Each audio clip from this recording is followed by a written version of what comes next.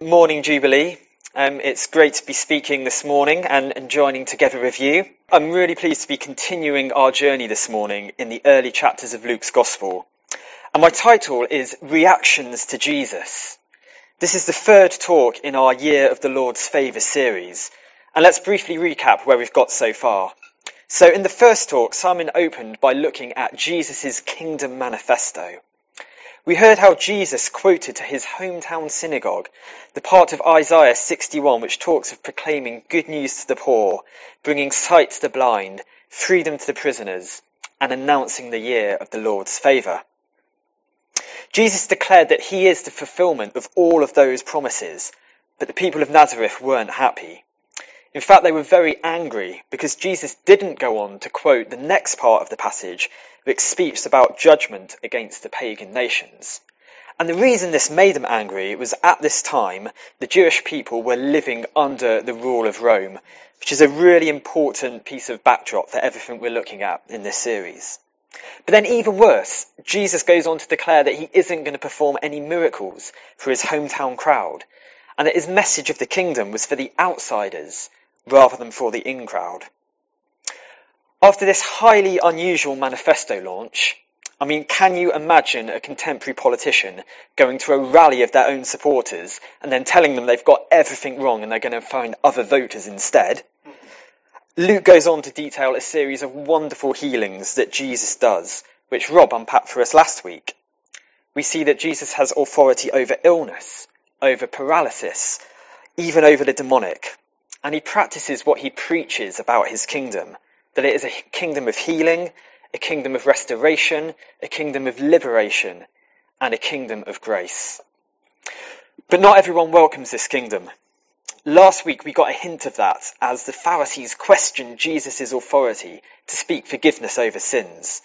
And this opposition comes sharply into focus in our passage this week. How do we react to seeing the year of the Lord's favour in action? What are the different responses we can expect to see people have to Jesus? Rob said last week that knowing the favour of the Lord is all about receiving it. So our reaction to Jesus' inauguration of his kingdom is critical. Why don't we pray? Father, we pray you would open your word up to us this morning and help us to have amazed, wonderful reactions to your Son, the King Jesus. Amen. So if you've got a Bible, please pick it up now. I'm going to read from Luke chapter 5, verse 27. After this, Jesus went out and saw a tax collector by the name of Levi sitting at his tax booth. "Follow me," Jesus said to him. And Levi got up, left everything, and followed him. Then Levi held a great banquet for Jesus at his house, and a large crowd of tax collectors and others were eating with them. But the Pharisees and the teachers of the law who belonged to their sect complained to his disciples, "Why do you eat and drink with tax collectors and sinners?" Jesus answered them, "It is not the healthy who need a doctor, but the sick. I have not come to call the righteous, but sinners to repentance." They said to him, "John's disciples often fast and pray, and so did the disciples of the Pharisees, but yours go on, eating and drinking." Jesus answered, "Can you make the guests of the bridegroom fast while he is with them?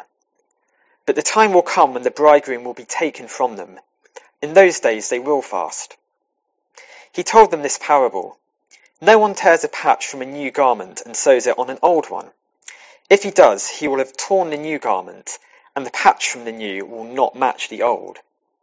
And no one pours new wine into old wineskins. If he does, the new wine will burst the skins, the wine will run out, and the wineskins will be ruined. No, new wine must be poured into new wineskins. And no one after drinking old wine wants the new, for he says the old is better." So Luke begins this section with the words, "after this." And I just want to pause there to bring out something which I hope will set us in good stead for this whole series. And that is when we are engaging with the Gospels, we're not just engaging with dry information. We're engaging with a biography. We're engaging with a biography written for a purpose. And we're not going to get the drama, we're not going to get these amazed reactions by Jesus if we only approach the Bible as being a book of information. It's not. So let's really engage with the whole dynamic of what Luke wants to show us here. It's not just information to be noted, it's not just philosophy to be understood, but this is the most important and the most exciting story ever told. Okay, so let's get into what we've just read about. Here we see two encounters between Jesus and the Pharisees, where the Pharisees challenge Jesus' behaviour, and Jesus offers a series of pictures and parables in response to their challenge. And Jesus' behaviour certainly was shocking by the standards of religious practice at that time, and of which the Pharisees were the guardians. Eating with tax collectors, the great enemies of the Jewish nations, calling them to be his disciples even. Eating and drinking with joy rather than fasting, which was a central expectation of the serious teachers and students of religion at the time. And then jumping ahead into chapter 6, daring to redefine what was acceptable on the Sabbath, the focal point of the meticulous practices that characterised the teaching and the way of life of the Pharisees and their followers. So what was going on here? Why was Jesus continuing to drum up such public enmity so early in his kingdom campaign? Could he not have blended in with the teaching and behaviours of the influential Pharisees to win them around, and then gradually start introducing some of his own kingdom teaching? Well, let's turn to those pictures that Jesus uses to see why incremental reform from the inside was not how Jesus was going to fulfil his Isaiah 61 calling. So these pictures answer three different questions which we'll go through. Firstly, who will the anointed king take his good news to? Secondly, how will people respond to the king himself? And thirdly, why is there resistance? Why is there resistance to this bringing in of the year of the Lord's favour? So question number 1, who will the king take the good news to? Well, in verses 31 to 32, we see Jesus picture himself as a doctor coming for the sick. This is building on a theme we've looked at in some of the earlier talks about who is Jesus' ministry and kingdom for. And we see again here that his kingdom is for the poor, the outsider, the sinner and the excluded, rather than the religious elite and the socially respectable. There's just one extra point I want to make on this, and that when Jesus does this, he's not reaching out from some grand palace of benevolence and showering his blessings down on the dregs of society. No, he actually left his throne in heaven to come and walk, talk, eat and heal among the desperate and weary people of Israel. And as he brought his kingdom to them, they actually were no longer outsiders, because Jesus had, in the words of John Swinton, redefined the margins. Those who were previously out were now in, because Jesus had gone to them. Jesus doesn't just visit outsiders and make them feel a bit better about themselves. He appoints them to a position in his kingdom. They are insiders now. They are outsiders no longer. So what's your reaction to all of this, my friends? If you're feeling at all like an outsider today, whether because of your family background, your level of income, your race, your mental health, feeling like you're different from the other children at school, a particular pattern of sin, or anything else that makes you feel like that, then be encouraged. Jesus has appointed you to a position of honour in his kingdom. You are an outsider no longer. And if you're a follower of Jesus this morning who's more aware of your social privileges, then be thankful that Jesus has called you despite your position, and offer your advantages wholeheartedly and without pride as a blessing to Jesus, his kingdom and all who are in it. Paul famously declares in Galatians 3, "You are all sons of God through faith in Christ Jesus. For all of you who are baptized into Christ have clothed yourself with Christ. There is neither Jew nor Greek, slave nor free, male nor female, for you are all one in Christ Jesus." And to put that into our British context, there is no class system in the kingdom. There are no outsiders. And Jesus demonstrates this powerfully by who he chooses to eat with. So that's question 1. Who will the anointed king take the good news to? Question 2. How should we react to the king himself?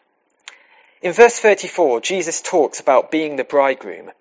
in response to criticism from the Pharisees over the lack of fasting in the routines of his disciples. And Jesus really ups the ante here by bringing in the imagery of a wedding. For the wedding was the ultimate celebration of joy and life in first century Judaism. And not only by this implication was Jesus saying that I am the wedding feast, I bring the culture of the wedding, but actually you Pharisees, you represent a funeral. You represent death by your imposed fasting and the culture you bring to these people. And again, this allusion wouldn't have been subtle to his original hearers. The Pharisees would have heard loud and clear Jesus' declaration that my way is the way of life, in contrast to the ways of death that you have perverted the Jewish hope with. Why should his disciples fast? The kingdom of everlasting joy, feasting and prosperity was being established right in front of their eyes by Jesus, the ultimate bridegroom. This was not the time for mourning. Again, I want to pause here and ask, with that image of the bridegroom in mind, how do you react to Jesus being king? I'm so encouraged to see so much bridegroom-inspired joy amongst our worship and our words, even during this time where we're having to worship apart from each other. Yet I'm also aware that it's unlikely we're all feeling that same spirit all of the time. So when we're not feeling established in that wedding feast and that heavenly joy, then returning to the truth of Jesus really being our King, really being our Lord, really being our heavenly bridegroom is where we need to turn. And this is the central message of the good news in Scripture. Jesus is indeed the King. And in his kind kingship, he brings us an array of incredible blessings. But if we only love him for the blessings and not for who he is, then our love is likely to become transactional, flat, and even legalistic, even with the best theologies of salvation by grace that we might hold. So my encouragement, Jubilee, is let's go to the wedding banquet. Let's go and spend time with the groom, and not just ask for the feast to be wrapped up in a takeaway box for us. So that's question 2. How do we respond to the King himself? Let's move on to question 3, which is, why is there resistance to this kingdom? To answer this question, Jesus introduces 2 new pictures that contrast the old and the new. Firstly, about trying to put new cloth onto an old garment, and then trying to pour old wine into new wineskins. And I think the reason Jesus chooses these 2 pictures is they highlight the root of the division that Jesus causes. When people react in one way or another to Jesus, there's something going on at the core, in the root. And this is what Jesus is trying to tease out with these pictures. And again, these pictures would have been really easily understood by Jesus' audience, as he teaches quite plainly that the Pharisees' hope for vindication for Israel through political liberation and ritualistic religion is just the wrong vehicle for expecting God's kingdom to come. That's the old way, the old wine, the old cloth, and I'm bringing the new. How could this new, unexpected breaking in of God's kingdom possibly fit into the old ways, which have failed for so long to usher in the tangible presence of God and his kingdom upon the earth? Yet the Pharisees resist because they cannot let go of the old and welcome the new. Now, just to clarify something on the picture of the new and old wine that might confuse especially those keen wine drinkers amongst us. So today we tend to think of older vintage wines as being superior in quality. But back in first century Israel, the vaulted cellars of Bordeaux weren't exactly high on the cultural radar. No, it was the new wine which was a delicacy. But it was only a delicacy for those who could handle it. For new wine was kind of lively with fermentation and complex flavours, which meant that those with delicate constitutions, as the old commentaries so wonderfully put it, they tended to drink the bland but harmless old wine and wouldn't consider touching the new wine. Wow. And so we hear the message even more clearly, Pharisees. You are so wedded to the pale shadows of your old way that you can't even conceive of the joy and the reality of the radical new way that I am now bringing to the world. So what's the challenge to us of this new cloth, of this new wine? I've heard this passage be used in quite a lazy way, and quite frankly a wrong way, which is to dismiss anything we see in other churches that doesn't match up to what we think worship should look like. Please don't use these verses to cultivate spiritual pride or to declare arrogantly over other believers. Rather, I think the challenge is we need to let the Holy Spirit shine his light onto any areas of our own spiritual life that we base on our own effort, on our own assumptions, and on our own practices, rather than on the effort, assumptions, and practices of Jesus. We need to ask the Holy Spirit to shine his light on any areas where we place our ultimate hope in established social systems and cultural norms, like the Pharisees did, rather than in the dynamic reality of Jesus and his kingdom. So to summarise the question of why the Pharisees opposed Jesus, it was just because they just couldn't hear his message amongst their own blind certainties. They drank the old wine and they just could not bring themselves to drink the new. So having answered these three questions, let's pause again here and reflect on the challenge they bring us. Where are you with welcoming Jesus and his kingdom? How do you react to Jesus? Are you happy to follow in the footsteps of the king and go to the outsiders of society? Or is respectability more important to you? Are you feasting on joy on the king's banquets? Or are you only interested in a transactional arrangement with heaven? Will you drink the exciting new wine of the upside-down kingdom? Or do you prefer the bland, comfortable certainties of a social system? I'm not enjoying putting these questions out there, as they are seriously challenging me even as I speak them. But I do believe they are the question God wants to raise with us as we go forward in our journey of becoming who we truly are as Jubilee Church. So if you can pick up your Bibles again, let's read on in chapter 6. One Sabbath, Jesus was going through the cornfields, and his disciples began to pick some ears of corn, rub them in their hands, and eat the grain. Some of the Pharisees asked, "Why are you doing what is unlawful on the Sabbath?"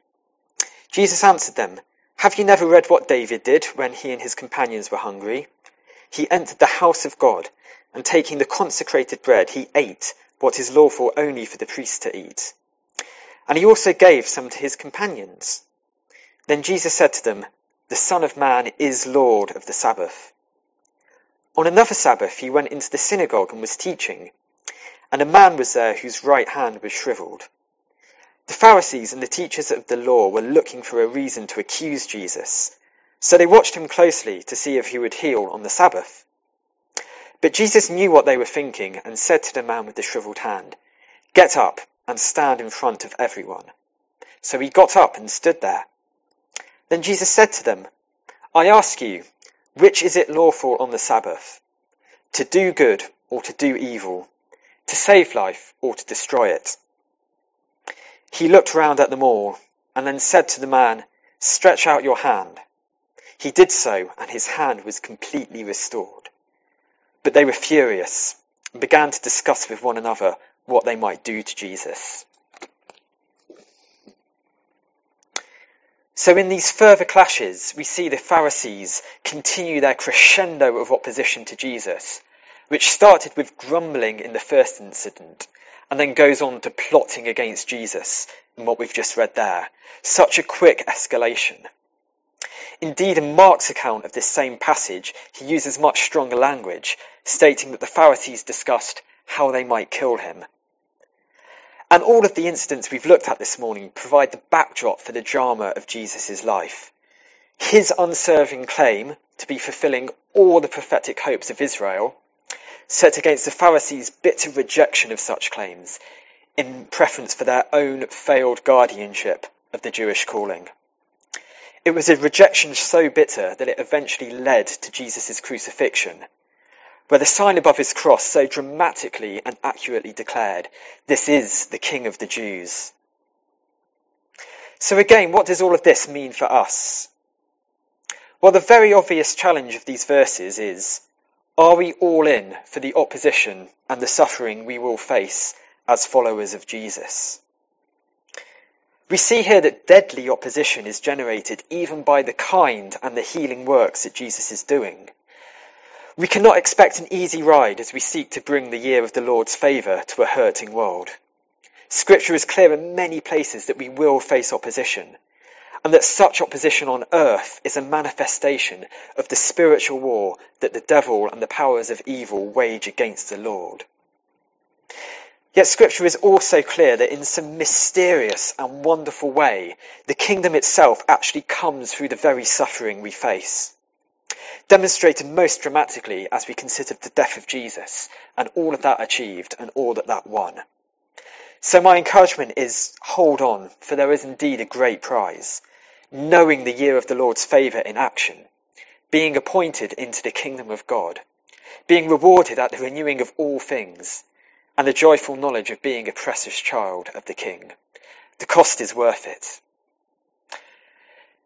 Accepting the cost of discipleship is clearly another uncomfortable challenge. But I've come to realise that if we see Jesus in action in the Gospels and we have comfortable reactions, we're probably not seeing things right. Luke hasn't written us a cosy story to chivvy us along. No, he's written us an astonishing tale of a dynamic, dangerous and divisive figure to shock us into a response. The inauguration of God's kingdom on earth, as in heaven, through Jesus, is truly the turning point of history, a revolution surpassing any other. And Luke wants us to react with the stunned awe, obedience and joy that such extraordinary realities demand. And he wants us to be clear that this is indeed a battle that we are stepping into if we give our yes to the call of Jesus. As right at the start of our passage, we saw Levi say yes to Jesus as he was called. So to sum up my message this morning, I would say, Jubilee, let's be amazed by Jesus all over again.